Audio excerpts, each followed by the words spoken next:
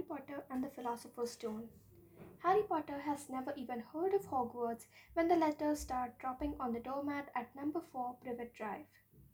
Addressed in green ink on yellowish parchment with a purple seal, they are swiftly confiscated by his grisly aunt and uncle. Then, on Harry's 11th birthday, a great beetle eyed giant of a man called Rubius Hagrid bursts in with some astonishing news. Harry Potter is a wizard, and he has a place at Hogwarts School of Witchcraft and Wizardry. An incredible adventure is about to begin.